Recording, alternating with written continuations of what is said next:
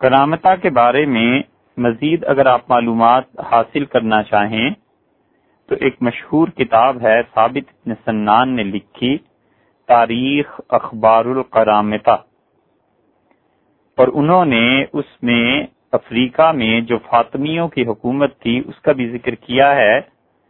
اور یہ عربی میں ہے۔ اس سے خوب پتہ چلتا ہے کہ یہ کرامتہ کتنا بڑا فتنہ تھے۔ اور دوسری کتاب ان کے عقائد کے بارے میں جو بہت مستند ہے وہ مقالات الاسلامیین و اختلاف المسلین ہے۔ یہ امام ابو الحسن اشعری رحمۃ اللہ علیہ نے تحریر فرمائی تھی، اور امام غزالی رحمۃ اللہ علیہ کی کتاب بھی ہے جو انہوں نے تاریخ پر اور فرقوں پر لکھی ہے، اور انہوں نے اس میں کرامتیوں کے بارے میں مختلف چیزیں ایک جگہ پر جمع فرما دی ہیں۔ اور اسی طرح اس موضوع پر مستشرقین نے بھی لکھا ہے، اور مستشرقین میں ایک بہت خطرناک انسان ہے، اور اس کا نام تھا میخائیل یین دخوئے، M.J.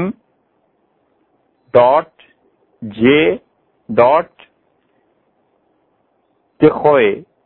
DEGOEJE۔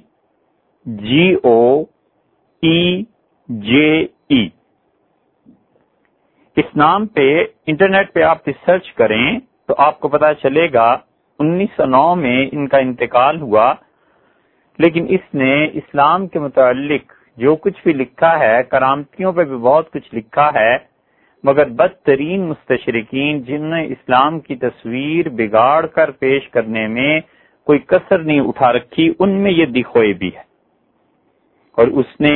جو اچھی چیز اس میں لکھی ہے وہ بحرین کے متعلق لکھی ہے، اور کرامتیوں کا بحرین پہ کیسے قبضہ ہوا اور فاطمیوں کی حکومت کیا ہوئی، یہ ساری چیزیں اس نے لکھی ہیں۔ اس کو پڑھنا چاہیے۔ ہم نے ہالینڈ میں لائڈن یونیورسٹی میں اس کی کتابیں دیکھی تھیں، اور جو ایڈیشن دیکھا تھا جب یہ بالکل ابتدا میں کتاب چھپی تھی، غالباً 1885 یا 1888 ایسے کوئی سن یاد پڑتا ہے، اس زمانے کا تھا۔ اور اسی طرح ایک اور مستشرق بھی ہیں، اور ان کا نام ہے W.میڈلنج، MADELUNG۔ ان کو بھی آپ پڑھیں گے تو کرامتہ کے بارے میں آپ کو معلومات مل جائیں گی۔ تو عربی میں اگر پڑھنا ہو تو وہ جو امام غزالی اور ابو الحسن اشعری رحمت اللہ علیہ انہوں نے جو کچھ لکھا ہے وہ پڑھ لیجئے، انگلش میں پڑھنا ہو تو یہ پڑھ لیجئے، اور فارسی میں کرامتہ کے بارے میں اگر پڑھنا ہو تو وہ بہت اچھی کتاب کسی ایک صاحب نے لکھی ہے، رضا زادہ لنگر ودی۔ یہ انہوں نے کتاب لکھی، اور کرامتہ کے بارے میں انہوں نے کافی معلومات جمع کر دی ہیں۔ ان کی کتاب کا نام ہے تاریخ شیعہ و فرقہائے اسلام، یہ فارسی میں، شارٹر انسائکلوپیڈیا آف اسلام، اسے بھی آپ دیکھ سکتے ہیں۔ اس میں بھی انہوں نے کرامتہ کے بارے میں کافی چیزیں لکھی ہیں۔ تو عربی، فارسی، انگلش کسی زبان میں بھی آپ کرامتہ کے بارے میں پڑھنا چاہیں تو آپ کو ان مصادر سے اچھی معلومات ملیں گی۔ امر واقعہ یہ ہے کہ جتنے بھی یہ حادثات عقیدے کے اعتبار سے پیش آنے تھے، اللہ تعالی نے اپنی قدرت کاملہ اور اپنے علم مبارک سے نبی کریم صلی اللہ علیہ وسلم کو مطلع فرما دیا تھا، اور نبی کریم صلی اللہ علیہ وسلم نے ان تمام فرقوں کے بارے میں کچھ نہ کچھ بات ارشاد فرما دی تھی۔ جیسے کہ اس سے پہلے آپ سن چکے ہیں کہ خارجیوں کے بارے میں رسول اللہ صلی اللہ علیہ وسلم نے کیا فرمایا تھا، نواصب کے بارے میں نبی کریم صلی اللہ علیہ وسلم نے کیا فرمایا تھا، اور یہی بات صحابہ کرام رضی اللہ عنہم میں پہنچی تھی، اور صحابہ کرام رضی اللہ عنہم کا جو آخری دور تھا جب چھوٹے صحابہ رضی اللہ عنہم رہ گئے تھے، اور بڑے بڑے اکابر صحابہ رضی اللہ عنہم جنہوں نے پوری پوری زندگیاں حضور اقدس صلی اللہ علیہ وسلم کے ساتھ گزاری تھیں، وہ دنیا سے رخصت ہو چکے تھے، تو پھر اور فتنوں کا ظہور ہوا، اور ان میں بہت بڑے فتنے تھے جو قدریہ، جبریہ، مرجیہ اور معتزلہ کے نام سے یاد کیے جاتے ہیں۔ ان میں بہت سی چیزیں ہیں جو اب مٹ گئیں، بہت سے فرقے ہیں جو اب ختم ہو گئے۔ اگر کوئی شخص یہ سمجھتا ہے کہ اسلام کی تاریخ میں کوئی دور ایسا رہا ہے جب فرقہ واریت نہ ہو، تو وہ تاریخ سے مکمل طور پر اپنے جاہل ہونے کا ثبوت دیتا ہے۔ نبی کریم صلی اللہ علیہ وسلم کے آخری دور سے لے کے ان کی وفات سے بھی پہلے سے لے کے اب تک امت میں مختلف فرقے پائے گئے ہیں، اور یہ پائے جاتے رہیں گے قیامت تک۔ یہ ممکن نہیں ہے کہ کبھی بھی یہ فرقہ واریت ختم ہو سکے، سوائے اس کے کہ دو چیزیں ہیں، ایک تو سیدنا مسیح علیہ الصلوۃ والسلام تشریف آوری ہو ان کی، اور پھر یہ اختلافات اور یہ چیزیں مٹیں، اور دوسری چیز یہ ہے کہ انسان زندگی بھر اس اصول پر عمل کرتا رہے کہ ہم اپنے عقیدے پر مضبوطی سے قائم رہیں اور دوسروں کے اختلافات کو ادب کے ساتھ برداشت کریں۔ اختلاف اور ادب کو جمع کر لے، بس اتنی بات ہے۔ وگرنہ اگر کوئی چاہے کہ یہ فرقہ واریت اور فرقے ختم ہو جائیں تو یہ اس کی بھول ہے، محالستو جنو،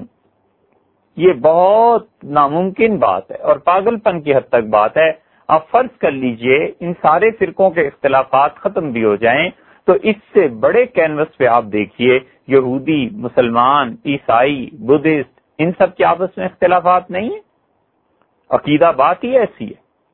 کہ عقیدے ہی کی بنیاد پر فرقے بنتے ہیں اور عقیدے ہی کی بنیاد پر چیزیں آگے کو چلا کرتی ہیں۔ مذاہب کی زمین اتنی زرخیز ہوتی ہے کہ اس میں پھول بھی اگتے ہیں اور کانٹے بھی اگتے ہیں۔ اللہ سے صحیح عقیدے کی دعا مانگتے رہنا چاہیے، اور جہاں انسان کو حق سمجھ میں آ جائے اللہ سے دعا مانگنے کے بعد وہاں پر چمٹ جانا چاہیے۔ تو رسول اللہ صلی اللہ علیہ وسلم نے حیات طیبہ کے بالکل آخری دور میں یہ نشاندہی فرما دی تھی کہ اس امت کو کیا کیا حالات آئندہ کو پیش آنے والے ہیں۔ ان کی حیات طیبہ میں ہی وہ کافر جو مسلمہ کذاب تھا، نبوت کا مدعی تھا، اس نے خط لکھا۔ پھر مسلمانوں کی جب تک حکومت مضبوط رہی یہ چیزیں دبی بھی رہیں، اور حکومتوں کی آزادی کے بعد پھر یہ چیزیں کھل گئیں۔ جب مسلمانوں کا دبدبہ دنیا میں ختم ہوا یا پھر حکومت بے دین لوگوں کے ہاتھ آ گئی جنہیں سوائے اپنی حکومتوں کے تحفظ کے باقی عوام کی رعایا اور آخرت کی پرواہ نہیں تھی، وہ ان لوگوں کے دور میں مزید یہ چیزیں بڑھیں، اور ان سے بھی بدتر وہ حکمران ہوئے جنہیں مسلمانوں کی آخرت کی تو کیا دنیا کی بھی پرواہ نہیں تھی، انہیں صرف اپنی کرسی کا تحفظ مطلوب تھا، اس کے علاوہ کچھ نہیں۔ ان کے زمانے میں ان فرقوں نے زیادہ ہوا پائی اور گمراہیاں زیادہ پھیلی۔ نبی کریم صلی اللہ علیہ وسلم نے نواسب کے بارے میں بتا دیا تھا کہ اس طرح یہ چیز پیش آئے گی حضرت علی رضی اللہ عنہ کو کہ ان سے نفرت کرنے والے پیدا ہو جائیں گے، اور فرقوں کے بارے میں بھی بتا دیا تھا یہ کرامتہ وغیرہ وغیرہ کہ سیدنا علی رضی اللہ عنہ پہ جھوٹ بول کے حد سے زیادہ بڑھ جانے والے، اور رسول اللہ صلی اللہ علیہ وسلم نے کچھ اور چیزوں کی جو نشاندہی فرمائی ان میں سے ایک چیز یہ تھی کہ جس کا آپ کو ڈر تھا اور وہ ہو کر رہا، اور وہ تھی تقدیر۔ حضرت عبداللہ ابن عمر رضی اللہ عنہما کی روایت وہ ابو داود میں آتی ہے، اور ہم بہت مختصر بات اس معاملے میں کریں گے اس لیے کہ فی الحال تو صرف تاریخ کو بیان کرنا ہے، باقی جب تقدیر کی بات آئی تو پھر دیکھتے ہیں کیا معاملہ پیش آتا ہے۔ حضرت عبداللہ ابن عمر رضی اللہ عنہما کی روایت آئی ہے ابو داود میں، اور امام ابو داود رحمۃ اللہ علیہ نے اتباع سنت کا جہاں باب باندھا ہے کہ سنت کی اتباع کرنی چاہیے، اس میں وہ ایک لائے ہیں بابن فی القدر، تقدیر کے بارے میں، اور وہ کہتے ہیں کہ رسول اللہ صلی اللہ علیہ وسلم نے فرمایا کہ القدریت مجوس هذه الامہ، یہ جو لوگ تقدیر کا انکار کرتے ہیں یہ امت کے مجوسی ہیں، میری امت کے۔ ان مرضو، اور اگر یہ لوگ بیمار ہو جائیں فلا تعودوہم، ان کی عیادت کو نہ جانا، وَإِن ماتوا، اور اگر مر جائیں فلا تشہدوہم، تو ان کے جنازے نہ پڑھنا۔ جس طرح مجوسی قائل تھے اس بات کے کہ اللہ کے ساتھ شرک کرتے تھے، اسی طرح یہ لوگ تقدیر کے منکر ہو جائیں گے۔ رسول اللہ صلی اللہ علیہ وسلم نے ان لوگوں کے مرنے پہ ان کے جنازوں سے منع فرما دیا، اور اس کا مطلب یہ تھا کہ فرقہ قدریہ کبھی وجود میں آئے گا۔ دوسری روایت میں آتا ہے جو حضرت حذیفہ رضی اللہ عنہ کی ہے، اور حذیفہ رضی اللہ عنہ تو رسول اللہ صلی اللہ علیہ وسلم کے ان لوگوں میں سمجھے جاتے ہیں، بلکہ سب سے اول نمبر کے آدمی ہیں جنہیں حضور اقدس صلی اللہ علیہ وسلم نے بہت سے فتنوں کی خبر دے دی تھی، اور انہیں فرما دیا تھا کہ ان چیزوں کو ظاہر نہ کرنا، لیکن یہ فتنے پیش آنے والے ہیں۔ حذیفہ رضی اللہ عنہ کہتے ہیں کہ رسول اللہ صلی اللہ علیہ وسلم نے فرمایا ہر امت کے لیے کوئی نہ کوئی ان میں مجوسی ہو جاتے ہیں، یعنی اللہ کی ذات پاک کے ساتھ شرک کرنے والے، یا یہ کہ اس کی صفات علیہ کا انکار کرنے والے، ومجوس هذه الامہ، اور یہ لوگ اس امت میں ایسے ہوں گے جو کہیں گے کہ لا قدر، تقدیر کوئی چیز نہیں۔ تو جو شخص یہ کہے کہ اللہ کی تقدیر کوئی چیز نہیں، وہ قدریہ فرقے سے ہو گیا، اور ارشاد فرمایا اگر مر جائیں تو ان کے جنازے میں نہ جانا، بیمار پڑ جائیں تو انہیں دیکھنے نہ جانا، وہم شیعۃ الدجال، اور یہ دجال کے شیعہ ہیں، دجال کے ساتھی ہیں، وحق علی اللہ، اور اللہ کا یہ حق ہے کہ انہیں دجال کے ساتھ ملا دے۔ مطلب یہ کہ ان کا جو آخری گروہ ہوگا وہ دجال کے ساتھ جا ملے گا۔ اس امت میں مسلسل یہ چیز چلتی رہے گی،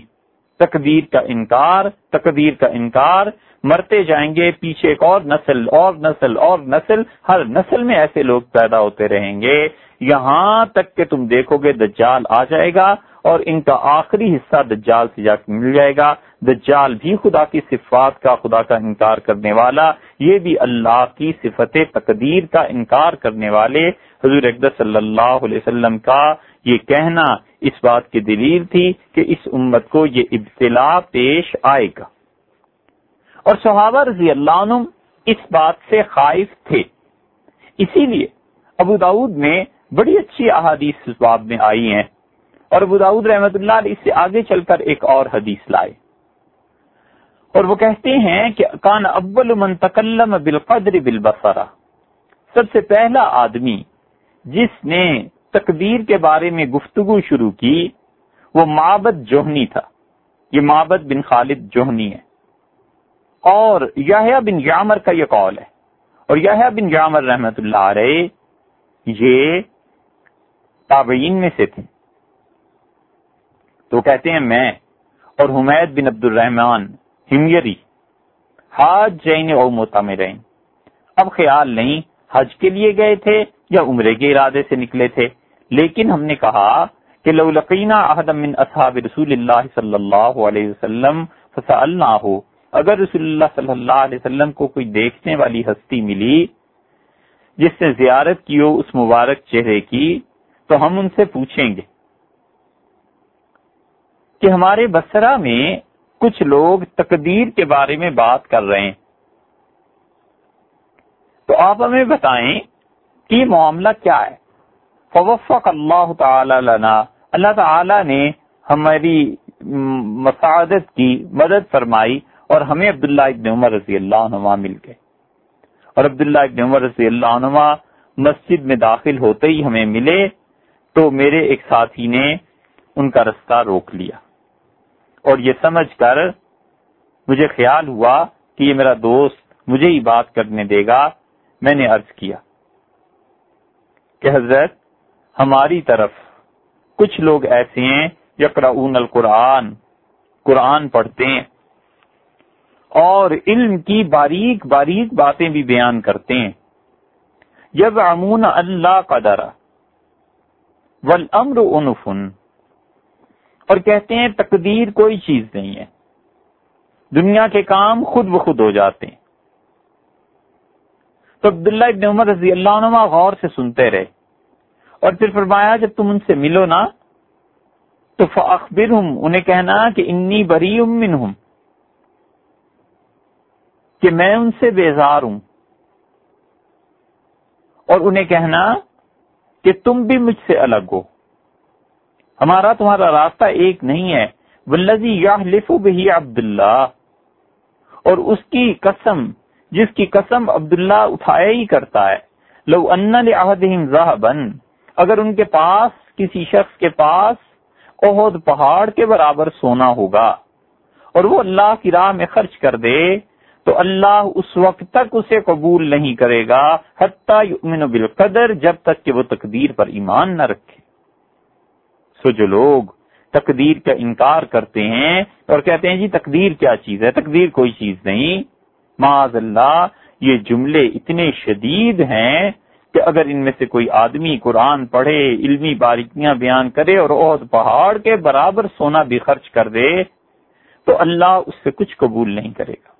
اور پھر عبداللہ ابن عمر رضی اللہ عنہ نے ایک طویل حدیث بیان کی جسے عام طور پہ حدیث جبریل کے نام سے یاد کیا جاتا ہے کہ جبریل امین ایک انسان کی شکل میں آئے اور انہوں نے حضور اقدس صلی اللہ علیہ وسلم سے 4 سوال کی۔ پھر عبداللہ ابن عمر رضی اللہ عنہ کی بات آئی ہے، وہ لوگوں سے ملے اور لوگ کہتے ہیں، حمید بن عبد الرحمن کہتے ہیں کہ ہم نے حضرت سے ذکر کیا کہ کچھ ایسے لوگ ہیں جو تقدیر کا انکار کرتے ہیں، اور یہ بھی عرض کیا کہ مزینہ یا جوہینہ کے ایک آدمی نے کہا رسول اللہ صلی اللہ علیہ وسلم سے کہ ہم کس لیے عمل کریں، کیا یہ سمجھ کر کہ جو کچھ تقدیر میں ہونا ہے ہو جائے گا، یہ کہ تقدیر کوئی چیز نہیں خود بخود؟ تو رسول اللہ صلی اللہ علیہ وسلم سب کچھ تقدیر سے ہے، اور جنتیوں کے لیے جنت والے اعمال آسان کر دیے گئے اور جہنمیوں کے لیے جہنم والے اعمال آسان کر دیے گئے۔ یہ وہ بات ہے کہ یہ قدری، اس زمانے میں قدریہ ایک فرقہ پیدا ہو گیا اور انہوں نے ان چیزوں کا انکار کرنا شروع کر دیا اور خاص طور پہ خدا کی تقدیر کا انکار شروع کیا، اور انہوں نے لوگوں کو یہ بتایا معاذ اللہ کہ تقدیر کوئی چیز نہیں، حتیٰ کہ ان میں سے ایک آدمی نے خط لکھا اور وہ خط حضرت عمر بن عبدالعزیز رحمۃ اللہ کو پہنچا، اور عمر بن عبدالعزیز رحمۃ اللہ علیہ نے ابو داؤد میں یہی آیا ہے اتباع سنت کا جو بیان ہے اس میں کمال کا جواب اس آدمی کو لکھا ہے۔ عمر بن عبدالعزیز رحمۃ اللہ علیہ زہد میں، تقوی میں امام تھے اور انہوں نے خلافت راشدہ کی یاد زندہ کر دی۔ لوگوں نے اسی لیے لکھا کہ 5ویں خلیفہ یا 6 خلیفہ حسن رضی اللہ عنہ کے بعد عمر بن عبدالعزیز رحمۃ اللہ علیہ تھے۔ انہوں نے جواب میں لکھا کہ تم لوگ مجھ سے تقدیر کے معاملے میں بات پوچھتے ہو تو میں تمہیں اللہ کا تقوی اختیار کرنے کی وصیت کرتا ہوں کہ خدا سے ڈرو، والاقتصاد، اور اعتدال میں رہو، فی امرہ، جو اللہ کے احکامات ہیں ان پر عمل کرنے میں اعتدال رکھو، واتباع سنت نبیہ صلی اللہ علیہ وسلم، اور میں تمہیں بتاؤں کہ رسول اللہ صلی اللہ علیہ وسلم کی سنت کی پیروی کرتے رہنا، اور جو نئی نئی چیزیں دین میں اب داخل ہو رہی ہیں، جو نئے نئے فتنے اٹھ رہے ہیں، ان کو ترک کر دو، چھوڑ دو۔ اور دیکھو حضور اقدس صلی اللہ علیہ وسلم کی سنت طے ہو گئی، یعنی امت نے اسے تسلیم کر لیا، صحابہ کرام رضی اللہ عنہم نے بتا دیا کہ سنت کیا ہے، اور جو چیز سنت میں طے ہو گئی وہ اس وقت بہت کافی ہے۔ تو تمہارے لیے ضروری ہے کہ سنت کے راستے پر چلو، کیونکہ اللہ نے یہ گارنٹی دی ہے، اللہ نے حفاظت کا وعدہ کیا ہے، بچائے گا خدا اس شخص کو جو بھی رسول اللہ صلی اللہ علیہ وسلم کے طریقے پر عمل کرے گا۔ اور پھر یہ بھی یاد رکھو، کوئی ایسا آدمی نہیں ہے جس نے کوئی بدعت اور نیا طریقہ ایجاد کیا ہو اور وہ نئے طریقوں کو سمجھتا ہو کہ میں نے ایجاد کیا ہے، مگر اس سے پہلے وہ چیزیں ضرور ایجاد ہو چکی ہیں، یہ گمراہیاں پچھلے زمانوں میں آ چکی ہیں۔ اور سنت وہ ہے جو رسول اللہ صلی اللہ علیہ وسلم کا طریقہ تھا، اور وہ جانتے تھے کہ جو میری طریقے کے خلاف چلے گا اس کا نقصان اسے کیا ہوگا۔ اور پھر جو کانٹے کی بات لکھی ہے ان کا فرض لنفسک ما رضی بہ القوم لانفسہم، اپنے لیے وہ راستہ اختیار کرو جو راستہ صحابہ کرام رضی اللہ عنہم نے اختیار کیا تھا، سلف صالحین جس راستے پر چلے تھے، فَإِنَّهُمْ عَلَى عِلْمٍ وَقَفُوا، انہیں مکمل علم تھا، پورا علم تھا اس دین کا، اور اس علم پر انہوں نے اکتفا کر لیا، بس اس علم کو مضبوطی سے پکڑ لیا۔ وَبِبَصَرِنَا قَدْ كَفُوا،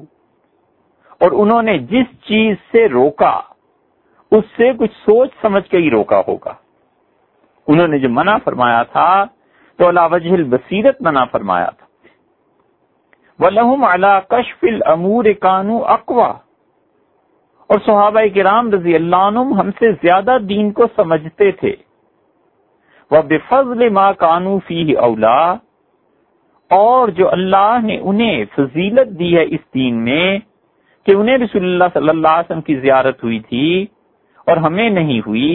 یہ انہی کا حصہ تھا، اور اس وجہ سے بھی وہ اچھے ہیں کہ انہوں نے اس چہرہ پاک کی زیارت کی تھی، ہم نے نہیں کی۔ فَإِنْ كَانَ الْهُدَى مَا أَنْتُمْ عَلَيْهِ، اور اگر تم سمجھتے ہو کہ ہدایت تمہارے پاس آئی ہے اور صحابہ رضی اللہ عنہ کے مسئلہ پتہ نہیں چل سکا، تو پھر تو لَقَدْ سَبَقْتُمُوهُمْ إِلَيْهِ، پھر تو تم دین میں، اللہ کے قرب میں، ثواب میں اور خدا کے طریقے پر عمل کرنے میں ان سے بھی آگے نکل گئے۔ کمال کی بات انہوں نے کی۔ اہل سنت والجماعت کے پورے عقیدے کی اساس اور بنیاد یہ ایک فکرہ ہے۔ یاد رکھو، اہل سنت والجماعت کے پورے عقیدے کی بنیاد عمر بن عبدالعزیز رحمۃ اللہ علیہ کا ایک فکرہ ہے۔ انہوں نے کہا فرض لنفسک ما رضی بہ القوم لانفسہم، جس طریقے پہ صحابہ کرام رضی اللہ عنہم چلتے تھے نا، اے مجھے خط لکھنے والے اپنے آپ کو اسی طریقے کا پابند کر لے۔ فَإِنَّهُمْ عَلَى عِلْمٍ وَقَفُوا، ان کے پاس بڑا ٹھوس علم تھا جس کو انہوں نے طے کر لیا تھا اور رک گئے تھے۔ وَبِبَصَرِنَا قَدْ كَفُوا، اور وہ جو رکے تھے، جن کاموں سے منع فرمایا تھا وہ بہت سوچ سمجھ کے منع فرمایا تھا۔ وَلَهُمْ عَلَى كَشْفِ الْأَمُورِ كَانُوا أَقْوَى، اور معاملات کو سمجھنے کی، اللہ کے قرب کی، وہ ہم سے کہیں زیادہ اہلیت رکھتے تھے اور یہ چیزیں ان پہ کھلی ہوئی تھیں۔ وَبِفَضْلِ مَا كَانُوا فِيهِ أَوْلَى، اور وہ جو ہم سے افضل تھے، اولا تھے، حضور اقدس صلی اللہ علیہ وسلم کی زیارت انہوں نے کی تھی، وہ بہت بڑا شرف تھا ان کے لیے جس کے باعث وہ ہم سے بہتر تھے۔ فَإِنْ كَانَ الْهُدَى مَا أَنْتُمْ عَلَيْهِ، اور اگر یہ نئی نئی باتیں کر کے تم سمجھتے ہو کہ تمہیں زیادہ ہدایت مل گئی ہے، لَقَدْ سَبَقْتُمُوهُمْ إِلَيْهِ، تو پھر تو تم اللہ سے زیادہ قریب ہو گئے ہو، دین میں ان سے بھی زیادہ بڑھ گئے ہو۔ یہ ہے عقیدے کی اساس کہ ہم اللہ کی کتاب اور رسول اللہ صلی اللہ علیہ وسلم کی سنت کو سمجھنے کے لیے محتاج ہیں صحابہ کرام رضی اللہ عنہم کے۔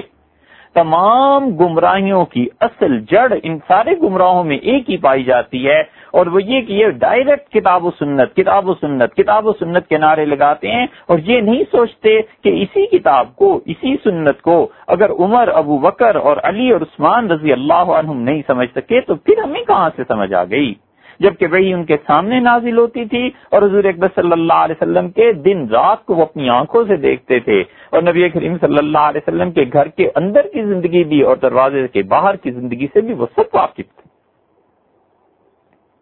اور ان میں سے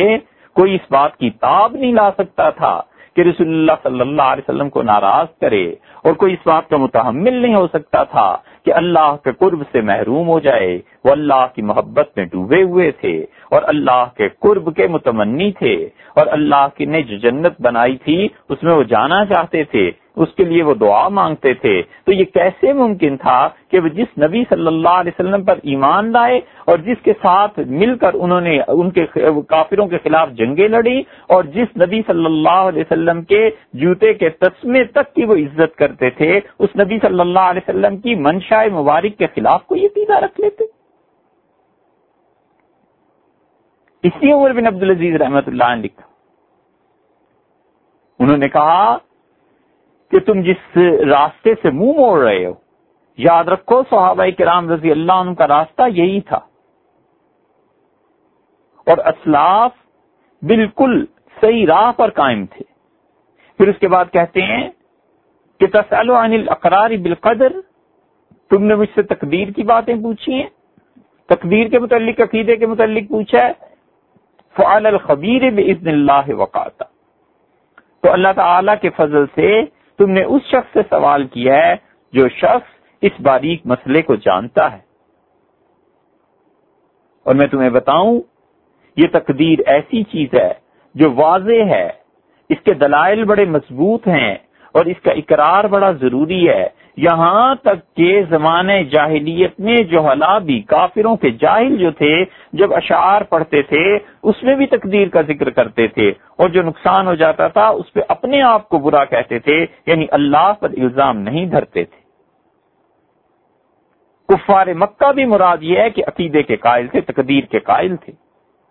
یتکلمون بہ فی کلامہم وفی شعرہم، وہ اپنے کلام میں خدا کی تقدیر کا حوالہ دیتے تھے، اپنی گفتگو میں، اپنے اشعار میں. اور جو کچھ نقصان ہو جاتا تھا پھر اپنے آپ کو ملامت کرتے تھے، اللہ کی تقدیر کو برا نہیں کرتے تھے. ثم لم یزدہ الاسلام الا شدۃ، اسلام نے اس عقیدے میں مزید پختگی اور گہرائی پیدا کی. اسلام نے ان کے اس عقیدے سے انکار نہیں کیا. وَلَقَدْ ذَكَرَهُ رسول اللہ صلی اللہ علیہ وسلم، اور نبی کریم صلی اللہ علیہ وسلم نے تقدیر پر ایمان لانے کو اتنا ضروری قرار دیا ہے کہ فی غیر حدیث ولا حدیثین، ایک حدیث نہیں، دو حدیث نہیں، متعدد بار اس کا تذکرہ کیا. پھر عمر بن عبدالعزیز رحمۃ اللہ علیہ کہتے ہیں خط میں، وَسَمِعَهُ مِنَ الْمُسْلِمُونَ، اور یہ بات وہ ہے تقدیر کا عقیدہ جو صحابہ کرام رضی اللہ عنہ بات کرتے تھے. فَتَكَلَّمُوا بِهِ فِي حَيَاتِهِ،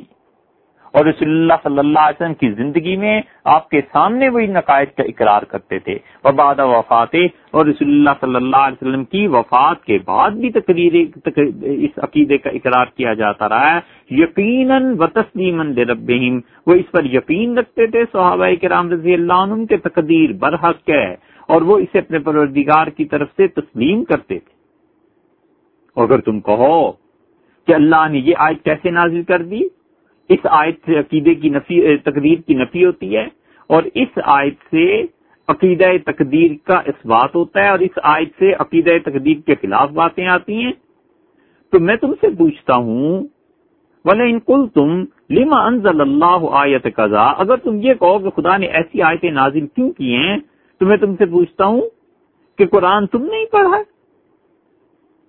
لَقَدْ قَرَأُوا مِنْهُ مَا قَرَأْتُمْ، صحابہ رضی اللہ عنہم نے اس قرآن کو پڑھا تھا، تم سے بہتر پڑھا تھا. وَعَلِمُوا مِنْ تَأْوِيلِهِ، اور وہ جانتے تھے کہ اللہ کی مراد اس آیت میں کیا ہے. مَا جَهِلْتُمْ، اور ان کے علم کے مقابلے میں تمہاری جہالت ہے، تم نہیں اس آیت کی گہرائی تک پہنچ سکتے. صحابہ رضی اللہ عنہ ان آیات کو پڑھنے کے باوجود خدا کی تقدیر کو جب مانتے تھے تو تم کیوں نہیں اقرار کرتے کہ تمہاری سمجھ اور دین میں تمہاری سمجھ کی گہرائی اتنی نہیں ہے جتنی ان کی تھی. وَقَالُوا بَعْدَ ذَلِكَ كُلِّهِ بِكِتَابٍ وَقَدْرٍ، اور اس کے بعد انہوں نے سب کچھ جو قرآن کریم میں ہے اس کو انہوں نے پڑھا اور تقدیر پر ایمان لائے. وَمَا شَاءَ اللَّهُ كَانَ وَمَا لَمْ يَشَاء لَمْ يَكُنْ، دیکھو جو اللہ چاہتا ہے اس کائنات میں وہ ہوا کرتا ہے، اور جو نہیں چاہتا وہ نہیں ہوتا. وَلَا نَمْلِكُ لِأَنفُسِنَا نَفْعًا وَلَا ضَرًّا، ہم اپنی جان کو کوئی نفع نہیں دے سکتے، کوئی نقصان نہیں پہنچا سکتے، سب تقدیر کی بات ہے. ثُمَّ رَغِبُوا، اور میں تمہیں نصیحت کرتا ہوں کہ دیکھو وہ لوگ ان چیزوں کو پڑھ کر تقدیر کی وہ آیات جن سے آج تم انکار کا عقیدہ ثابت کر رہے ہو، وہ انہی پڑھ کر اللہ سے جنت کو مانگتے تھے اور جہنم سے ڈرتے تھے اور برائیوں سے ڈرتے تھے. تمہیں بھی چاہیے کہ ایسے ہی کرو. یہ آخری دور ہے صحابہ کرام رضی اللہ عنہ کا. عبداللہ ابن عمر رضی اللہ عنہ کو ان کے ایک دوست نے شام سے خط لکھا، اور عبداللہ ابن عمر رضی اللہ عنہ کا خط بھی انہوں نے نقل کیا ہے جو انہوں نے جواب میں لکھا. تو انہوں نے اس میں لکھا کہ بلغنی انک تکلمت فی شیء من القدر، میں نے سنا ہے میرے دوست کہ تم خدا کی تقدیر کا کچھ انکار کرتے ہو. فإیاک ان تکتب الی، خبردار پھر مجھے آئندہ خط نہ لکھنا اگر یہ بات ہے، کیونکہ میں نے رسول اللہ صلی اللہ علیہ وسلم سے سنا، انہوں نے فرمایا سیکون فی امتی اقوام یکذبون بالقدر، میری امت میں ایسے بدبخت پیدا ہو جائیں گے جو خدا کی تقدیر کا انکار کریں گے، یعنی یہ کہیں گے کہ اللہ کی تقدیر کوئی چیز نہیں۔ اور یہ فتنے اٹھے ہیں اور پھر تابعین میں پھیلے، پھر تبع تابعین میں پھیلے۔ حسن بصری رحمت اللہ علیہ سے سوال کیا گیا، خالد حذا کہتے ہیں، یہ سب ابو داؤد کی روایات ہیں کہ میں نے حضرت ابو سعید رحمت اللہ علیہ یعنی حسن بصری رحمت اللہ علیہ کی کنیت ہے، میں نے ان سے کہا کہ مجھے یہ بتائیں کہ حضرت آدم علیہ الصلوۃ والسلام کو خدا نے کیوں پیدا کیا تھا، آسمان پہ رکھنے کے لیے یا زمین میں آباد کرنے کے لیے؟ انہوں نے کہا زمین میں بھیجنے کے لیے۔ تو میں نے کہا کہ اگر وہ درخت نہ کھاتے تو پھر کیا ہوتا؟ پھر تو مطلب آسمان میں ہی رہتے، زمین پہ آتے ہی نا۔ انہوں نے کہا آدم علیہ السلام نے اس درخت کو کھانا ہی تھا، یہ ہو نہیں سکتا تھا کہ وہ نہ کھاتے۔ میں نے عرض کیا قرآن کی اس آیت کے متعلق آپ کیا کہتے ہیں کہ اللہ نے فرمایا ہے کہ ما انتم علیہ بفاتنین الا من هو صال الجحیم، اور تم صحیح چیز کے خلاف اے شیاطین کسی کو بھی گمراہ نہیں کر سکتے مگر گمراہ وہی ہوگا جو جہنم میں جائے۔ تو شیاطین اپنی گمراہی کے جال میں کسی کو پھنسا نہیں سکتے، اسی کو پھنسائیں گے جس پہ جہنم واجب ہو گیا ہے۔ تو یہ جہنم جو واجب ہو گیا ہے یہ کیا ہے؟ ایسے سوالات اٹھتے تھے۔ خالد حذا کی آگے روایت آتی ہے کہ حسن بصری رحمت اللہ نے مجھے جواب دیا اور انہوں نے کہا جن لوگوں نے جہنم میں جانا ہے اللہ نے ان کا جانا واجب کر دیا۔ اور حسن بصری رحمت اللہ علیہ نے کہا کہ میں آسمان سے گر جاؤں یہ زیادہ اچھی بات ہے بجائے اس کے کہوں کہ تقدیر میرے ہاتھ میں۔ یہ جو اچٹتے ہوئے جملے کہتے ہیں نا کہ انسان اپنی تقدیر خود بناتا ہے، اور تقدیر کا کیا ہے جی، یہ تقدیر پہ بحث کرنا، یہ سوچ لینا چاہیے کہ یہ عقیدے کی باتیں ایسی آسان نہیں۔ حسن بصری رحمت اللہ علیہ مکہ مکرمہ گئے اور مکہ مکرمہ میں جو اہل علم تھے انہوں نے ان سے کہا کہ حضرت ایک دن لوگوں کو ہم جمع کریں اور آپ تقریر کریں۔ حسن بصری رحمت اللہ علیہ وہ اس درجے کے آدمی تھے کہ جب وہ تقریر کرتے تھے تو لوگ کہتے تھے، تابعین کہتے تھے کہ انبیاء علیہ الصلوۃ والسلام کا کلام ایسے ہی ہوتا ہوگا۔ اور یہاں تک ان کے حالات میں لکھا ہے کہ تابعین کہتے تھے کہ اگر یہ شخص حسن بصری رحمت اللہ علیہ پچھلی امتوں میں ہوتے تو یہ نبوت کے مقام پر فائز ہوتے۔ اسی لیے راوی کہتا ہے کہ فما رأیت اخطب منہ، لوگ جب جمع ہوئے اور انہوں نے تقریر فرمائی تو ان سے زیادہ بہتر تقریر کرنے والا شخص میں نے زندگی میں نہیں دیکھا۔ ایک آدمی کھڑا ہوا اور اس نے کہا کہ ابو سعید یہ بتائیے من خلق الشیطان، شیطان کو کس نے پیدا کیا؟ تو انہوں نے کہا سبحان اللہ، حل من خالق غیر اللہ، اللہ کے علاوہ بھی کوئی خالق ہے؟ شیطان کو بھی اللہ ہی نے پیدا کیا۔ خلق اللہ الشیطان وخلق الخیر وخلق الشر، اور خیر اور شر دونوں کو اللہ نے پیدا فرمایا۔ تو اس آدمی نے کہا قاتلہم اللہ، خدا غارت کرے انہیں، کیسا شیخ پر جھوٹ بولتے ہیں۔ مسئلہ یہ تھا کہ یہ جو لوگ اللہ کی تقدیر کا انکار کرتے تھے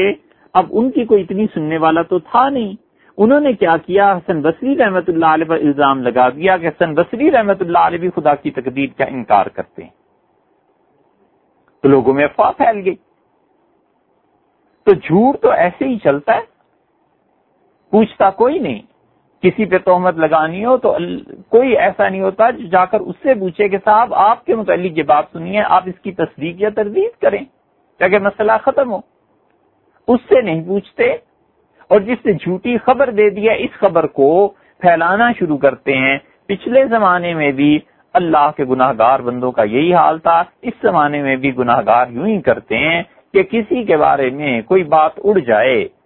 1 2 4 روپے کی کال اور 5 روپے کا خط نہیں لکھا جاتا اور اپنا سارا اخلاق تباہ کر دیتے ہیں، بس جھوٹ ہے آگے چلتا رہے گا۔ رجا ابن حیوت تھے اور ان سے وہ ان کو ابن عون رحمت اللہ علیہ کہتے ہیں کہ میں شام جا رہا تھا سفر میں، تو کسی نے مجھے آواز دی، میں نے دیکھا تو حضرت رجا رحمت اللہ علیہ تھے، تو میں نے رجا رحمت اللہ علیہ کو دیکھ کر خوشی کا اظہار کیا، تو انہوں نے مجھ سے کہا ابو عون یہ حسن بصری کے متعلق کیا باتیں ہیں؟ میں نے کہا حضرت لوگ جھوٹ بولتے ہیں، یہ سب ابو داؤد کی روایات میں۔ حماد کہتے ہیں کہ میں نے سنا ایوب رحمت اللہ علیہ سے، انہوں نے کہا کذب علی الحسن ضربان من الناس، دو ہی طرح کے لوگ ہیں جو حسن بصری رحمت اللہ علیہ پہ جھوٹ بولتے ہیں، تہمتیں لگاتے ہیں۔ ایک تو وہ جو قدریہ فرقے سے تھے اور وہ چاہتے تھے کہ اپنی بات میں وزن پیدا کریں، کوئی اور شخص نہیں ملا تو خام خواہ حسن بصری بیچارے رحمت اللہ علیہ ان پر الزام لگایا کہ وہ ہم میں سے۔ وقوم لہو فی قلوبہم شنآن، اور دوسرا وہ فرقہ اور طبقہ ہے جن کے دل میں حسن بصری رحمت اللہ علیہ سے بغض، دشمنی، یقولون الیس من قولہ کذا الیس من قولہ کذا، خام خواہ ان پر تہمتیں لگا لگا کر کہتے ہیں کہ دیکھو اس میں یہ بات نہیں ہے، اس نے یہ بات نہیں کی، حسن بصری نے یہ بات نہیں کی۔ قرہ ابن خالد رحمت اللہ علیہ سے تابعی کہتے تھے کہ فتیان، ارے بچوں، لڑکوں، لا تغلبوا علی الحسن، حسن بصری رحمت اللہ علیہ کے متعلق کوئی بات ایسی نہ گڑبڑ کی بات کرنا، فإنہ کان رایہ السنہ والصواب، وہ جس راستے پہ چل رہا ہے وہ رسول اللہ صلی اللہ علیہ وسلم کی سنت کا راستہ ہے، وہی صحیح چیز ہے جو حسن بصری رحمت اللہ علیہ کے پاس ہے۔ حسن بصری رحمت اللہ علیہ پر جھوٹا الزام ان قدریوں نے لگایا، اور ان میں دو طبقے ہو گئے، کچھ نے کہا خدا کی تقدیر کوئی چیز نہیں ہے، کچھ نے کہا کہ خدا کی تقدیر ہی سب کچھ ہے، بندے کا اختیار کچھ نہیں۔ ان لوگوں نے یہ عقیدہ کہاں سے لیا اور اس کی اصل کہاں سے چلی؟ اس زمانے میں ایک تو عقیدہ یہ آیا تقدیر کا، اور دوسرا اس سے بھی زیادہ یا اس کے ہم پلہ اور مساوی عقیدہ جو تھا بدبختوں نے اختیار کیا، معاذ اللہ، انہوں نے اللہ کے کلام سے انکار کر دیا اور انہوں نے کہا اللہ بولتا نہیں، اللہ کو کوئی کلام نہیں۔ انہوں نے کلام کا انکار اس لیے کیا کہ کلام اللہ کی صفت ہے۔ یہ ذرا سی نازک بات ہے، اسے سمجھنا چاہیے۔ تشریح اس کی جب آئے آگے کو، کلام اللہ کی صفت ہے، یہودی اللہ کی صفات کا انکار کرتے تھے اور کہتے تھے خدا نہیں بولتا، اور یہ یہودیوں کا عقیدہ مسلمانوں میں آیا اور انہوں نے کہنا شروع کیا کہ اللہ بولتا نہیں ہے، اللہ کا کلام کوئی چیز نہیں ہے۔ جب انہوں نے کہا اللہ کا کلام کوئی چیز نہیں ہے تو پھر قرآن کیا ہے؟ انہوں نے کہا قرآن تو مٹ جانے والی چیز ہے۔ یہ تھی وہ بات کہ قرآن مخلوق ہے، کیونکہ مخلوق تباہ ہونے والی ہے، مٹنے والی ہے۔ اس لیے جو بدعتی یہ کہتا تھا کہ قرآن مخلوق ہے وہ اللہ کی صفت کلام کا انکار کرتا تھا، اور اللہ کی صفت کلام کا انکار قرآن کا انکار تھا، اس لیے کہ قرآن نے کہا کلم اللہ موسیٰ تکلیما، اللہ تعالیٰ نے حضرت موسیٰ علیہ الصلوۃ والسلام سے باتیں کی جیسے کہ باتیں کی جاتی ہیں، اللہ نے کلام فرمایا۔ یہودیوں کے ساتھ اختلاط ہوا اور یونانی فلسفے کا اثر ہوا، اور جس شخص نے نبی کریم صلی اللہ علیہ وسلم کو زہر دیا تھا، حدیث کی کتابوں میں اٹھائیں، اس کا نام پڑھیے، یہ قل اعوذ برب الفلق اور قل اعوذ برب الناس کے ضمن میں نبی کریم صلی اللہ علیہ وسلم کو جو زہر دیا گیا تھا وہ دیا تھا لبید ابن عاصم یہودی نے، اور یہ لبید جو تھا یہ تورات کو خدا کا کلام نہیں مانتا تھا، اور اس لبید سے یہ یہودی معاصر تھا رسول اللہ صلی اللہ علیہ وسلم کا، اس نے اپنا یہ عقیدہ اپنے خاندان کو سکھایا، اور اس کے بھانجوں میں طالوت بہت ذہین لڑکا تھا، اس نے یہ عقیدہ سیکھا اور پھر اس نے کتاب لکھی باقاعدہ اس پہ کہ کلام اللہ کی صفت نہیں۔ اور طالوت کے شاگردوں میں بنان ابن سمعان تھا، بنان ابن سمعان نے یہ عقیدہ سیکھا اور بنان ابن سمعان مسلمان ہو گیا، اور اس کے بعد اس نے جعد ابن درہم حرانی کو یہ عقیدہ سکھایا۔ جعد ابن درہم یہ تھا جو بولنے والا تھا اس عقیدے پہ، اور پھر اس سے یہ عقیدہ جہم ابن صفوان نے لیا، اور اسی لیے جہمی اور یہ جعد ابن درہم اور یہ معبد بن خالد جوہنی بصری یہ سب کے سب گمراہ ان چیزوں پر ہوئے، اللہ کی تقدیر سے انکار پر، اور بعض اللہ کی تقدیر کے ایسے اقرار پر کہ انسان کا کوئی اختیار باقی نہیں رہا۔ یہ دونوں گمراہیاں دونوں انتہاؤں پہ پہنچ گئے، اور اس کے بعد اللہ کے کلام کا انکار کر کے۔ یہ ہے اصل چیز کہ معبد جوہنی نے اس عقیدے کو جعد ابن درہم سے لیا، اور جعد ابن درہم نے بنان ابن سمعان سے لیا، اور بنان نے اس عقیدے کو طالوت سے لیا، اور طالوت نے لبید ابن عاصم کو لیا، اور لبید ابن عاصم یہودیوں کے وہ ان علماء میں سے تھا جس کی بڑی بات مانی جاتی تھی، اور وہی ہے جس نے رسول اللہ صلی اللہ علیہ وسلم کو زہر دیا تھا۔ یہودیوں نے جتنے بھی اثرات اسلام کی بے خونی کے لیے کیے ہیں، اور یہودیوں نے جتنی گمراہیاں مسلمانوں میں پھیلائی ہیں، ان میں ایک کم درجے کی گمراہی یہ تھی۔ اس سے بدتر گمراہیوں کا ذکر تو پہلے ہو چکا ہے، یہ ایک گمراہی اور تھی جو انہوں نے کہا۔ ہشام اموی کا زمانہ آ گیا، اور اسے جب معلوم ہوا کہ خراسان میں جہم ابن صفوان یہ بدعت پھیلا رہا ہے، تو اس نے خراسان کے گورنر کو خط لکھا، اور اس نے کہا میں نے سنا ہے کہ ایک ایسا شخص پیدا ہو گیا ہے جو اللہ کے کلام کا انکار کرتا ہے، اگر تمہارے ہاتھ لگے تو اسے قتل کر دو۔ یہ جہم ابن صفوان کو حکومت کی طرف سے سزا ملی، اور 138 ہجری میں اس کا قتل ہوا، اور جہم کا جو استاد تھا جعد ابن درہم، وہ عراق کے گورنر خالد بن عبداللہ قصری کے پاس لایا گیا، اور خالد بن عبداللہ نے نماز پڑھائی عید الاضحیٰ کی، اور اس نے کہا لوگوں جاؤ اپنے گھروں کو اور قربانیاں کرو، اور میں بھی آج ایک قربانی کرنے والا ہوں۔ اور اس نے اس عقیدے کی سزا اور ارتداد کے جرم میں اس انسان کو یعنی جعد بن درہم کو قتل کیا یا اس کو ذبح کروا دیا۔ اس نے کہا یہ ہے وہ جو گمراہی کو پھیلاتا ہے۔ غیلان دمشقی تھا، اور اس سے پہلے کسی نے اللہ کی تقدیر پر اسلام میں بات نہیں کی، اور یہ ایسا ظالم تھا کہ اللہ کے ہر طرح کے اختیار کی نفی کرتا تھا،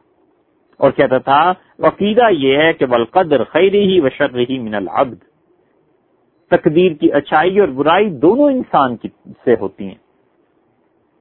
اور اس عقیدے کی دعوت اس نے دی معبد جوہنی کو۔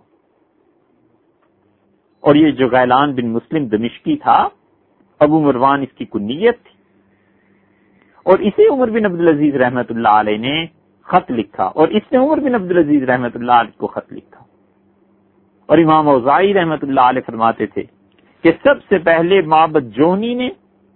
خدا کی تقدیر کا انکار کیا، اور اس کے بعد اس سے غیلان نے لیا، لیکن اب تک کی تحقیق سے یہی بات سامنے آتی ہے کہ غیلان بن مسلم دمشقی جو تھا اس کے بعد آیا ہے معبد جوہنی۔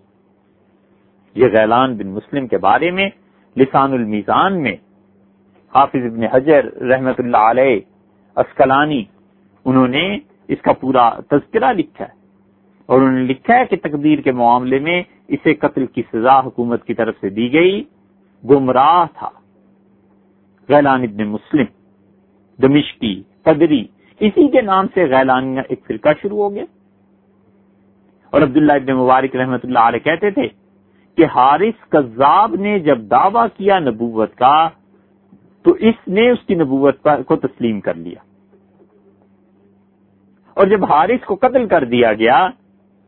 ختم نبوت کے انکار پر اس جرم میں ارتداد کی سزا میں،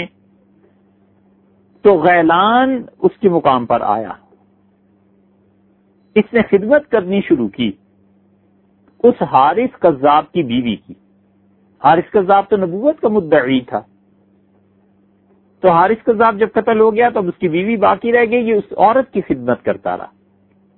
وَتَزْعَمُ أَنَّهَا أُمُّ الْمُؤْمِنِينَ، اور یہ گمان کرتا تھا کہ یہ ام المومنین ہے۔ یہ ہے دلیل اس بات کی کہ جو القاب صحابہ کرام رضی اللہ عنہم اور حضرت صلی اللہ علیہ وسلم کی فیملی کے لیے مخصوص ہو گئے ہیں، انہیں استعمال کرنا جرم ہے، اسی لیے تو اس کے معائب میں شمار کیا گیا ہے کہ یہ ظلم یہ بھی تھا کہ حارث کذاب جھوٹی نبوت کے مدعی کی بیوی کو یہ ام المومنین کہتا تھا۔ اور پھر اس کے بعد اس نے تقدیر کا انکار کرنا شروع کیا اور دعوت دی لوگوں کو پھر عمر بن عبدالعزیز رحمۃ اللہ علیہ نے اسے سمجھایا، ان کی زندگی میں کچھ ٹھیک ہوا، پھر اس کے بعد اس نے دوبارہ دعوت دینا شروع کر دی۔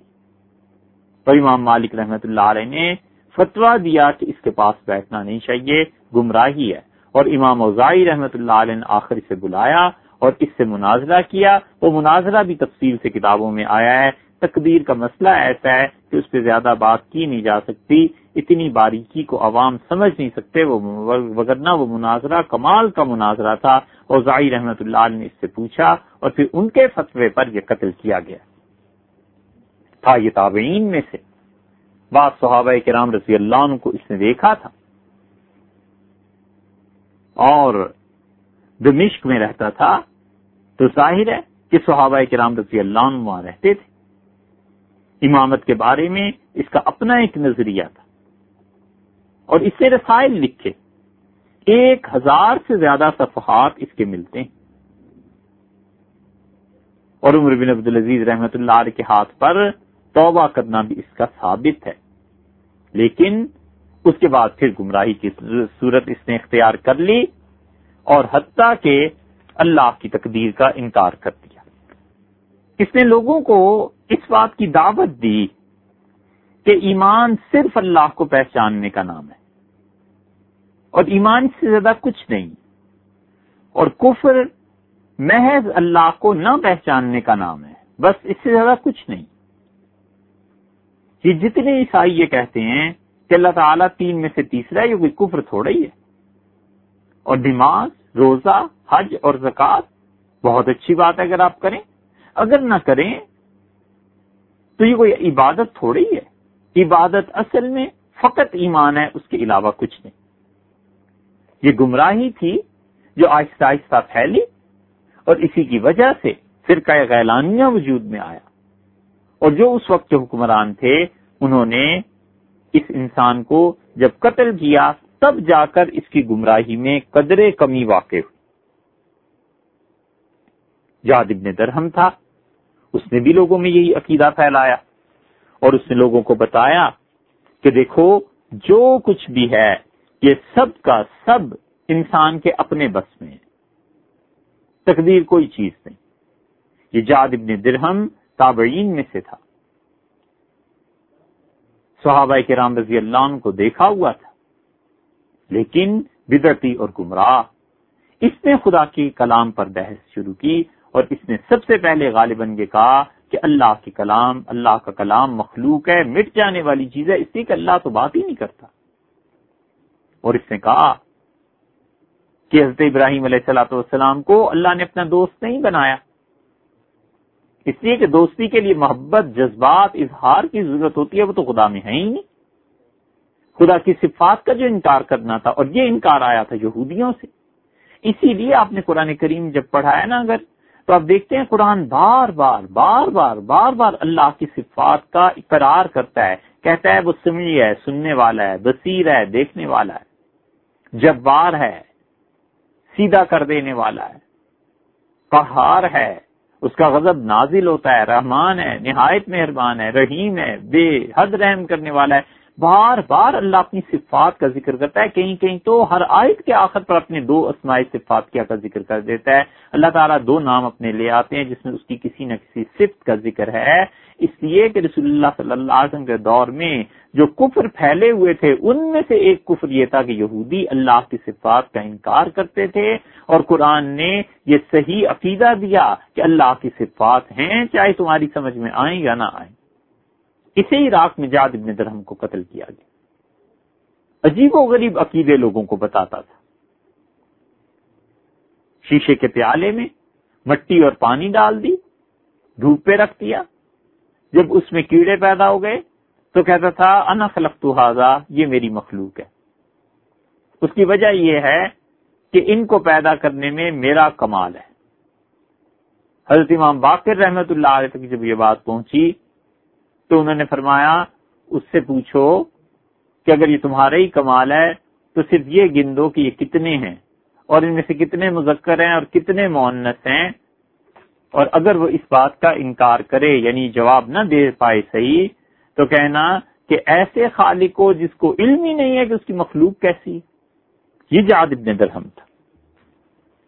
صحابہ کرام رضی اللہ عنہ کا یہ آخری دور تھا، اسی لیے اکابر صحابہ رضی اللہ عنہ نے جو اس زمانے کے تھے اس عقیدے سے براءت کا اظہار کیا۔ عبداللہ ابن عمر رضی اللہ عنہ جن کی روایات آپ نے سنی، جابر ابن عبداللہ، حضرت ابو ہریرہ، عبداللہ ابن عباس، انس ابن مالک، عبداللہ بن ابی اوفا، عقبہ بن عامر الجوہنی، یہ سارے اگرچہ عمر میں چھوٹے تھے مگر ایک ایک آدمی علم کا پہاڑ تھا، اور ایک ایک آدمی نے حضور اقدس صلی اللہ علیہ وسلم کی زیارت کی ہوئی تھی۔ جن میں عبداللہ بن ابی اوفا جو ہیں ان کا اصل نام علقمہ ابن خالد تھا، یہ ان کے والد دونوں صحابہ کرام رضی اللہ عنہ میں سے تھے، اور کوفہ میں آخری صحابی رضی اللہ عنہ یہی تھے جن کا انتقال ہوا ہے 85 یا 87 ہجری میں۔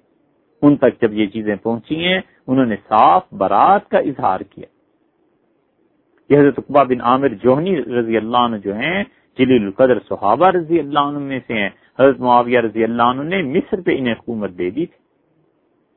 فقیہ تھے، قرآن کریم کے زبردست قاری تھے، تقریر کرتے تھے تو منہ سے پھول جھڑتے تھے۔ ابو اسید رضی اللہ عنہ کے نام سے بھی یہ یاد کیے جاتے ہیں، اور باقی صحابہ رضی اللہ عنہ وہ تو اس سے بلندتر ہیں کہ ان کا تعارف بیان کیا جائے۔ ان اللہ کے بندوں نے اس قدر تقدیر کے اس مسئلے میں ان لوگوں کی نہ صرف مخالفت کی بلکہ ان کے خلاف گمراہی کے فتوے بھی دیے۔ جابر بن درہم نے اللہ تعالی کی صفات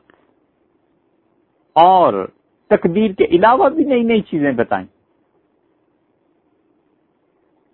اور پھر اس سے آگے فرقے پھوٹے جن لوگوں کا خیال یہ تھا کہ شراب یہ حرام نہیں، اور انسان بہت سی مخلوق خود پیدا کر سکتا ہے، جیسے پانی اور مٹی کو ملائے تو کیڑے بن جاتے ہیں، ابھی گزرا، اور بچھو جنگلوں میں، ان کا خیال یہ تھا کہ انسان خود پیدا کرتا ہے۔ حشرات الارض میں کئی قسمیں، تو انہوں نے کہا کہ انسان کو خالق کہنے میں کیا حرج ہے، انسان کو بھی خالق ماننا چاہیے۔ یہ صرف کم علمی کی باتیں ہیں کہ لوگ اللہ ہی کو خالق مانتے ہیں اور اس کے علاوہ تخلیق کے مقام پر کسی کو فائز نہیں کرتے، معاذ اللہ۔ اور پھر یہی عقائد معبد ابن خالد جوہنی کے ذریعے پھیلے، یہ بھی تابعین میں سے تھا، اور اس نے سیدنا حسن رضی اللہ عنہ کو دیکھا تھا، عبداللہ ابن عباس، عبداللہ ابن عمر رضی اللہ عنہ کو دیکھا تھا۔ اس میں ایک خوبی تھی کہ حدیث یہ بالکل صاف بیان کرتا تھا، لیکن بصرہ والوں کو سب سے پہلے اس نے گمراہ کیا تقدیر کے معاملے میں، اور اس کے بعد یہ مدینہ منورہ چلا گیا، اور مدینہ منورہ میں اس نے لوگوں پر تقدیر میں بحث شروع کی، اور وہاں بھی کچھ گمراہوں کو اپنے ساتھ ملا لیا۔ امام اوزاعی رحمۃ اللہ علیہ کہتے تھے کہ یہ معبد بن خالد جوہنی اس کی ملاقات عیسائیوں سے تھی، اور فرماتے تھے کہ ایک عیسائی تھا اور اس کے ساتھ اس کی دوستی تھی، اور عیسائیوں نے جب مذہبی مباحث اس سے کی تو اس نے اسلام کو چھوڑ کے عیسائیت قبول کر لی۔ اور غیلان بن مسلم الدمشقی جس کا تذکرہ پہلے گزر چکا ہے، امام اوزاعی رحمۃ اللہ علیہ کہتے تھے کہ اس معبد نے اسے بھی گمراہ کیا تھا، اور یہ چونکہ زمانے کو دیکھے ہوئے تھا، لوگوں کو جانتا تھا، اور جذباتیت اور ہر اٹھتی ہوئی تحریک کا ساتھ دینا یہ ایک طرح کی طبیعت میں گھٹی میں بات پڑ گئی تھی، تو اس نے ابن اشعث کی تحریک میں ان کا ساتھ دیا۔ حجاج ابن یوسف تک جب یہ باتیں پہنچی تو حجاج ابن یوسف نے ابن اشعث کا جس نے ساتھ دیا تھا اس کی تلاش میں تھا کہ اسے مار دے۔ حجاج ابن یوسف کا یہ وہ دور تھا جب عبداللہ ابن مسعود اور عبداللہ ابن عباس رضی اللہ عنہم کے شاگرد زندہ تھے اور بہت بڑی تعداد میں تھے۔ عبداللہ ابن مسعود رضی اللہ عنہ کے 4000 شاگردوں نے ابن اشعث کا ساتھ دیا تھا حکومت کے خلاف اس بغاوت میں، اور وہ سب فتویٰ دیتے تھے عبداللہ ابن عباس اور عبداللہ ابن مسعود رضی اللہ عنہ کے شاگرد کہ حجاج کافر ہے۔ تو حجاج کو تو آدمی چاہیے تھے، قتل کرنے کے لیے۔ اس معاملے میں اس نے اس معبد جوہنی کو بھی پکڑا، اور معبد اس نے حسن بصری رحمت اللہ علیہ کو دیکھا تھا اور حسن بصری رحمت اللہ علیہ کی تعریف کرتا تھا۔ تو حجاج ابن یوسف نے اسے پکڑا تو اس لیے کہ یہ ابن اشعث کے ساتھ بغاوت میں کیوں شریک ہوا ہے، اور شدید عذاب تکالیف سے دیتا رہا۔ اور حسن بصری رحمت اللہ علیہ کا ذکر جب آتا تھا تو یہ کہتا تھا کہ میں نے بڑے بڑے لوگ زمانے میں دیکھے ہیں لیکن حسن بصری رحمت اللہ علیہ جیسا آدمی نہیں دیکھا، اور کہتا تھا خود بھی کہ حسن بصری رحمت اللہ علیہ کا عقیدہ صحیح تھا، اس کے باوجود یہ اس گمراہی کی طرف لوگوں کو بلاتا تھا، ایک طرف اپنے عقیدے کے خلاف جس کا عقیدہ ہے اس کی تعریف، اور دوسری طرف لوگوں کو اس گمراہی کی دعوت۔ تو حسن بصری رحمت اللہ علیہ کی تعریف کے باوجود پھر بچا نہیں۔ خیر بچتا یہ کیا، کیونکہ حجاج بن یوسف تو خود حسن بصری رحمت اللہ علیہ کے خلاف تھا، اس نے اسے پکڑا، تکالیف دی، یہاں تک کہ خلافت سے حکم ہوا کہ اس انسان کی گمراہی کی وجہ سے، اور اس نے یہ جو اپنا طریقہ لیا ہے معبد جوہنی نے عیسائیوں سے اور مسلمانوں میں گمراہی کے خیالات کو رائج کر رہا ہے، اسے سزا دی جائے، اور اسے پھر سزا دی گئی، اور معبد بن خالد جوہنی جو تھا وہ قتل کر دیا۔ یہ ارتداد کی سزا تھی، اور مسلمانوں کو اس گمراہی کے عقیدے سے بچانے کے لیے حکومت نے کام کیا۔ اور بعض مورخین نے اس کے نام کی نسبت اس کے بڑوں کی طرف کر دی ہے، معبد بن خالد کی بجائے انہوں نے لکھا ہے معبد بن عبداللہ بن علیم الجوہنی بصری۔ حدیث اس نے حضرت عبداللہ ابن عباس رضی اللہ عنہ سنی تھی، اور حضرت عمران ابن حسین رضی اللہ عنہ جو صحابہ کرام رضی اللہ عنہ میں سے تھے انہیں دیکھا تھا، اور جس دن حضرت علی اور حضرت معاویہ رضی اللہ عنہ کی بحث ہوئی ہے اور نتیجے میں دو افراد کو حکم مقرر کیا گیا ہے، یہ اس موقع پہ بھی حاضر تھا۔ لیکن ان ساری چیزوں کے باوجود جو چیز اس نے عیسائیوں سے سیکھی تھی اور یہودیوں سے سیکھی تھی، اللہ کے انکار کا عقیدہ اور اسی طرح تقدیر کے انکار کا عقیدہ، اس نے وہ مسلمانوں میں پھیلانے اور رائج کرنے کی کوشش کی۔ 80 ہجری میں اس کو پھانسی دی گئی۔ دمشق میں عبد الملک بن مروان نے کام کیا۔ یہ سارے گمراہی کے عقیدے تھے جو صحابہ کرام رضی اللہ عنہ کے آخری دور میں پیدا ہوئے۔ اس کے علاوہ پھر ان کے فرقے بنتے چلے گئے، چھوٹے چھوٹے فرقے تھے،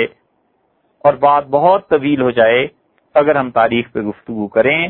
مگر اصول کی باتیں یہی تھیں۔ آگے جتنے بھی فرقے ہیں وہ بنیادی طور پر انہی لوگوں سے چلے، اور یہ تیسرا شیشہ تھا جو اسلام میں ٹوٹا، تقدیر کے مسئلے پہ، اللہ کی صفات کے مسئلے پہ، اور یہ تیسرا نقب تھا جو اسلام کی اس بلڈنگ میں لگایا گیا، اور یہ تیسرے گمراہ تھے جنہوں نے لوگوں کو ان عقائد کی طرف دعوت دی جن عقائد کی طرف دعوت حضور اقدس صلی اللہ علیہ وسلم اور ان کے بعد صحابہ کرام رضی اللہ عنہم نے نہیں دی تھی۔